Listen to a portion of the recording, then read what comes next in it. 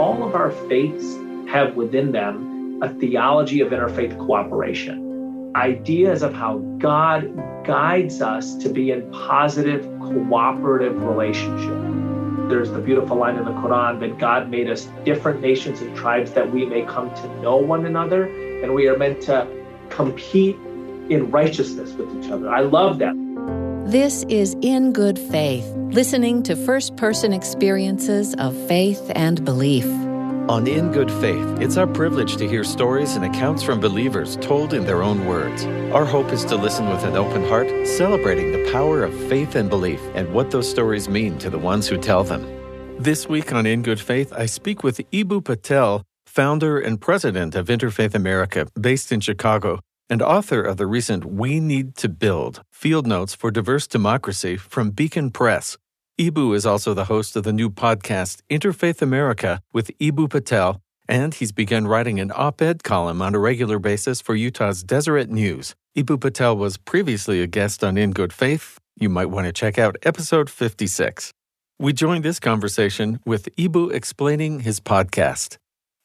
Well, the podcast was recorded over the course of the summer. I wanted to talk with folks about the long-term issues affecting American culture and religion and civic life, and not necessarily the news of the day. So I talked with some great people, Krista Tippett, David Brooks, Shirley Hoogstra, Simranjeet Singh, about the shifts in the American religious landscape and what they will mean for our culture and American life in the decades to come. This book, We Need to Build, seems like a manual for the next generation. Like, here, guys, read this because you're going to have to build this. You need a blueprint. And this is about creating an interfaith democracy. So who is the audience? Is that next generation? Well, right now, the audience is whoever's listening to this radio show. I really hope you spend some time with the book, because the idea is that what we are attempting to do in the United States of America is actually quite remarkable. We are the world's first attempt at a religiously diverse democracy. It's never tried before on a mass level. We are the most religiously diverse nation in human history, and we're the most religiously devout nation in the Western Hemisphere at a time of great identity tensions. And for too long, we understood America as a melting pot. It was many identities that had to dissolve themselves into a single dominant culture. That's not a good diversity paradigm. Right now, diversity is too often understood as a battlefield where the oppressed is supposed to overthrow the oppressor, where we're supposed to only cultivate tensions with one another. That's also not a good way to have a diverse democracy. So I write in my book and on my podcast and in my column for Deseret why America should think of itself as a potluck nation. And a potluck, of course, is a space that welcomes the distinctive contributions of diverse communities. You don't have a potluck unless people contribute. And the host invites people because the host believes people are contributors, right? Everybody has a gift to bring. Everybody has a dish to bring to the potluck. And then you create a space where you can nurture enriching conversations and creative combinations. That's what makes a diverse democracy so exciting, so dynamic, so wonderful, so delicious. We need to understand American diversity in that way. Everybody's a contributor. You want a diversity of dishes at the potluck. You want to create a space where you can nurture enriching conversations and creative combinations. You want the community to take responsibility for the common space. The best moments in a potluck are when somebody's spicy dip recipe from the Middle East goes perfectly with somebody's crusty bread recipe from Eastern Europe. In other words, it's these wonderful, creative, even unlikely combinations that makes a potluck special. That's what makes a diverse democracy special. That's where we get so many of our most wonderful cultural forms, whether it's jazz or blues or even certain Broadway musicals. And that's what we need to be nurturing. It should be a positive and proactive approach to diversity, not one that is principally about tensions, one that is principally about creative combinations. I wonder if I could bring up a question that you were asked that really got you thinking, it sounds like. As you found the organization, you've been going for a few years, and in talking to some of this is Ron Kinnaman, who had been involved with the YMCA program, asks you, what will the world look like if you are successful? The world will be a place where we respect our diverse identities, we relate positively across difference, we cooperate with others to serve the common good. Respect, relate, cooperate. That's what the world will be like. Now, sometimes when people feel passionately about wanting to make change, and that activism and that getting attention for the cause is necessary, then you talk about what then when a change starts to happen. That's where it really got interesting for me, because we watch you sort of have to tread water while you figure this out.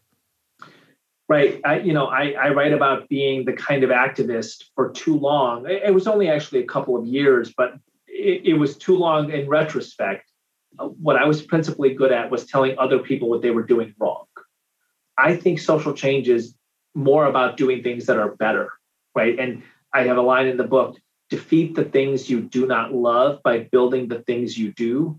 The goal of social change is not a more ferocious revolution. The goal of social change is a more beautiful social order. And a more beautiful social order is about a network of good institutions. We need to be busy building better institutions, not telling other people how they're getting everything wrong. And I love this. In Chapter 10, you say, really along with the quote you just gave, be guided by a vision for, not just anger against. And I'm wondering, do you have an example of that success by building for something, not just fighting against? I write a lot about religion in this book. And I write about how religion is a great format for positive social change, because religion at its best is about the articulation of an ideal. So in Christian language, for example, it's the kingdom of heaven on earth. That's the ideal. And this is how people are together in that next world. The lion and the lamb lie down with each other, right? And then what religion at its best tries to do is to build a series of institutions which are an instantiation of that vision. And I think the LDS community does this really admirably. And of course, Deseret is one instantiation of an LDS vision. BYU is another instantiation. Every church, every ward is an attempt at an instantiation of a vision of the ideal. And so I write a lot in this book about how religion offers us a positive format for social change. You have a vision of what the good is, what the ideal is, and then you're building concrete institutions to that. So we're an interfaith podcast, and we have our own reasons why we think that's important. But many people would say, well, religion actually divides people. If you go to our website, interfaithamerica.org, the first thing you'll see is a big banner that says faith is a bridge. And if you scroll down a little bit, you'll see a video, our Interfaith America video, which is this kind of beautiful montage of how different religious language speaks to the ideal of pluralism. And so what we say is all of our faiths have within them a theology of interfaith cooperation, ideas of how God or the divine in some way, shape, or form, how God guides us to be in positive, cooperative relationship with people from other faiths. And, in Islam, there's the beautiful line in the Quran that God made us different nations and tribes that we may come to know one another, and we are meant to compete in righteousness with each other. I love that, right? You're meant to cooperate with each other. And if there's going to be competition, it should be around goodness. We deeply respect the differences, even the disagreements between diverse faiths. And we are deeply inspired by knowing that cooperation across difference and disagreement is sacred. I'm going to say that again, right? Because I think that that's part of the ethos of your radio show. And it's the ethos of my organization. It's the ethos of my book. It's the ethos of my podcast. It's the ethos of my Deseret columns, which is that diversity means a range of differences, including the differences you don't like, and cooperation across disagreement is sacred. I was listening this morning to the podcast you did with Simran Jeet Singh, One thing that really caught me as you're sort of comparing notes together, and you're from different faith traditions, but also minority faith traditions in the U.S. As young people, neither of you were seeking to be religious figures in your faith, and in some ways, it was just kind of a background culture that you were growing in. But something happened at some point that makes you really latch onto the religious tradition that you had, I think as a touchstone or sort of an anchor. Am I hearing that right? How was that for you? Yeah, absolutely. For both Simran and me, and Simran is a Sikh American. He's written a great book. For him, Sikhism, for me, my Ismaili Muslim faith, it was in the background of our lives.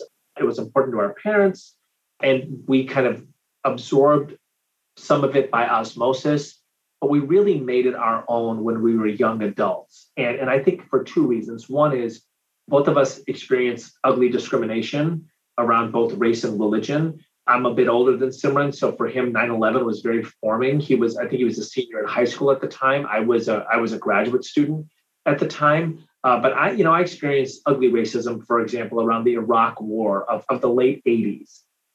Recognizing that our cultures, our heritages, our colors, our faiths were something that other people considered ugly.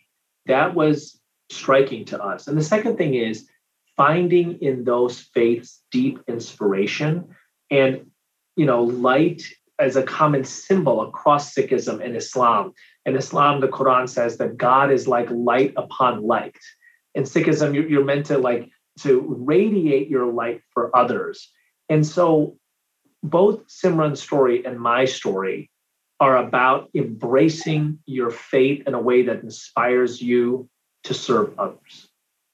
Do you have some examples about what has worked for different groups to do interfaith work?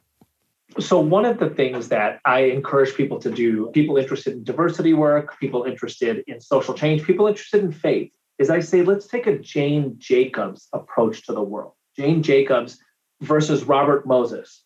And Robert Moses would sit in a boardroom and come up with what he thought was the perfect system and try to impose it upon people. And one of those systems was the highway system in New York and the region.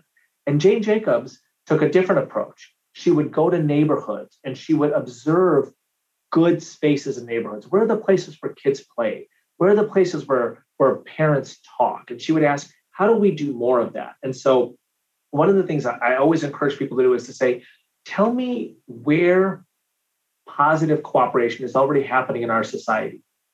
So there are people of different faiths who have very different ideas of creation and salvation and doctrine, who are performing life-saving heart surgeries right now as we speak. There are people of different faiths who disagree deeply on important matters, who are fighting fires together, who are serving on PTAs together, who are coaching Little League together, who are running companies together, who are teaching in classes together. This is profound. I want us to pause and reflect and cherish and notice these things, right? There are so many places in what I call our civic life where people of different identities and divergent ideologies cooperate together. I think the first thing we ought to do is recognize that and cherish it. And then ask the question, how do we do more of it? How do we do in my book, on my radio show, in my neighborhood, can I create spaces where people from diverse identities and divergent ideologies are cooperating? Can I host a potluck? That's a great place for people from diverse identities and divergent ideologies can cooperate together. And then can I tell that story to the public? Can I say, this is actually really what America is about? The way that the Jews and the Muslims, the way that the Mormons and the atheists, the way that the Catholics and the Baptists, the way that they cooperate together on our Little League team and our Parent-Teacher Association, that's what America is about. Identify the places where it's happening, cherish and strengthen those, spread them to other places, do them in your neighborhood, and then tell the story as the American story. An upcoming guest for your podcast is Laurie Patton, who we spoke with about a year ago. And what you're saying ties in. She says, it's not that we get together and compare religions. It's that we say, what do we care about and how can we do that together? She calls it do a third thing. We excel at this in the United States. For most Americans, we are in constant positive contact with people from different identities, faiths, races, ethnicities. You take a flight and there's people of different sexualities and different races and ethnicities and religions who are making that airplane stay in the air, right? You go to a restaurant, you put your kid in an extracurricular activity. It's people from all different backgrounds who are partnering together to serve others. What we want to say is that's the warp and woof of American life. That's the American potluck happening all around us. We're bringing a dish to the table. And what we need to do now is not only strengthen it and spread it, but we need to tell it as the American story. The American story is not a story of division. It's not a story of divisiveness. It's a story of respect, relate, cooperate. And I think we need people to tell that story because other people are telling a different story. You know, Alistair McIntyre, the great Catholic philosopher at Notre Dame, says, I cannot tell you who I am or what I am going to do unless I tell you the story or stories of which I am a part, right? Human beings are not only storytelling creatures, we are story-following creatures. One of the great dangers of our time is that we have been convinced that we live in the age of division. And I actually think if we reframe the story, and if we look at all of the positive cooperation all around us and think to ourselves, I live in one of the most cooperative eras in human history. How do I strengthen and advance that cooperation? I think that that's the kind of work we need to be doing. So I'm curious if you see some particular weaknesses in our society or some areas that really need a lot of work or shoring up, if you see ways that faith communities can address those specifically.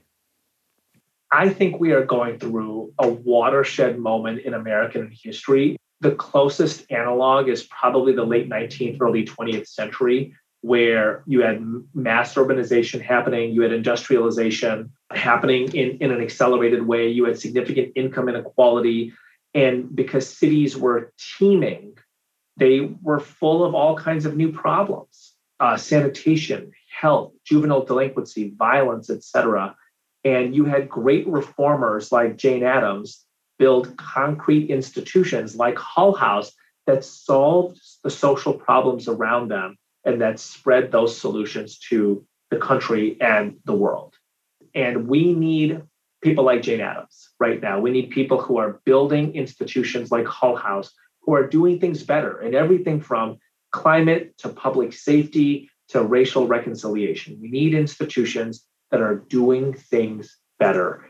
And I hope your listeners take that seriously. We're at a time where we're having massive economic, communications, technological shifts. We need concrete institutions that embody better ways of doing things that can lift our spirits, tell new stories, and spread the ethos to the world. A concept that really struck us here as we were preparing and looking through the book was to be careful about turning identity categories into ideological categories. And I think you're saying, don't assume that everyone who's one race or of one faith or one economic strata thinks like a monolith, thinks exactly the same.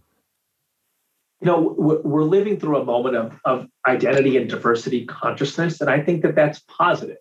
If we view identities as assets and strengths, as the things that inspire us to bring a distinctive dish to the American potluck, but if we make identity a barrier of division or a bludgeon of domination rather than a bridge of cooperation, we're in real trouble. And one of the ways that we make identity a barrier of division is we make assumptions about what people believe or think about a whole range of matters based on how they look or what their religion is or what their ethnicity is. You know, I'll just tell a personal story. I remember a professor when I was in college saying that he had set up online chat rooms for student discussion. This was at a time when an online chat room was actually a rarity. This is the mid 1990s. He said he had set them up because he noticed that many of his Asian American students preferred to not talk in class and they preferred to talk online. And then he looked right at me.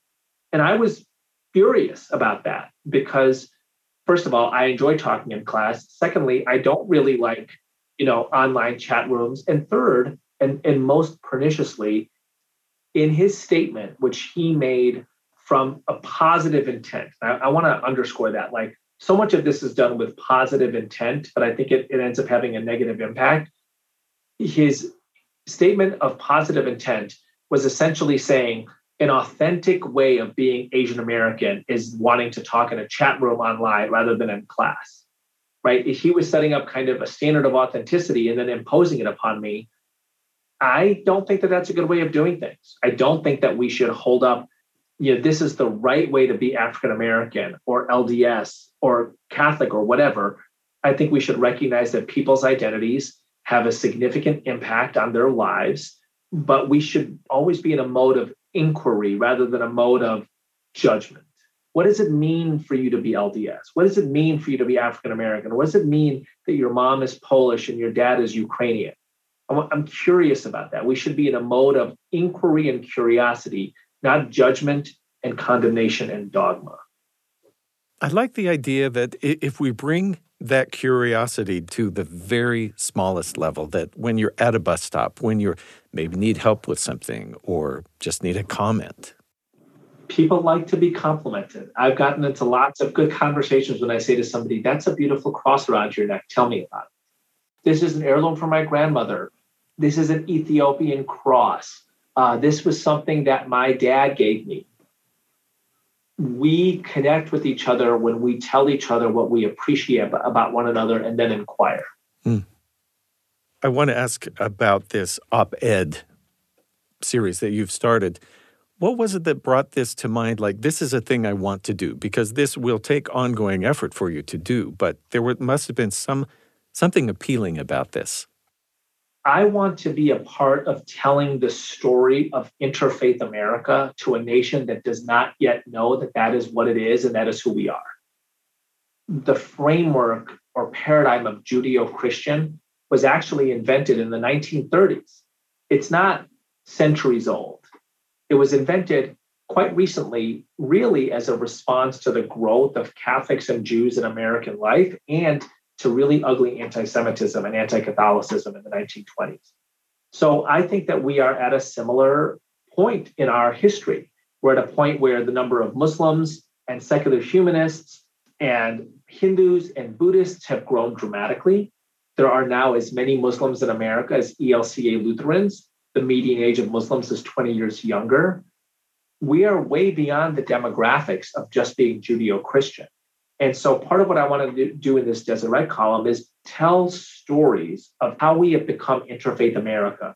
Tell stories of America as a potluck nation, not a melting pot, not a battlefield. Help us, help your audience, help these readers understand the nation in more expansive ways and then be able to contribute to it positively. I love that, not a battlefield. In your book, you say the genius of Dr. King was that he understood that in a democracy, you have to live with the people you defeat. Yes. In other words, we're also going to be neighbors even after we decide things one way or another. So there's got to be a process by which we can still be neighbors after things are decided. I think that's exactly right. And actually, there's got to be a process where we can be neighbors while we have disputes. That is simply life in a diverse democracy. John Courtney Murray, the great Jesuit philosopher, I quote him a lot in my book, We Need to Build. He writes about how special it is to live in a nation where you have diverse identities and divergent ideologies coming together within a common civic and political community. And then he underscores people need to be committed to the strength of that underlying civic and political community.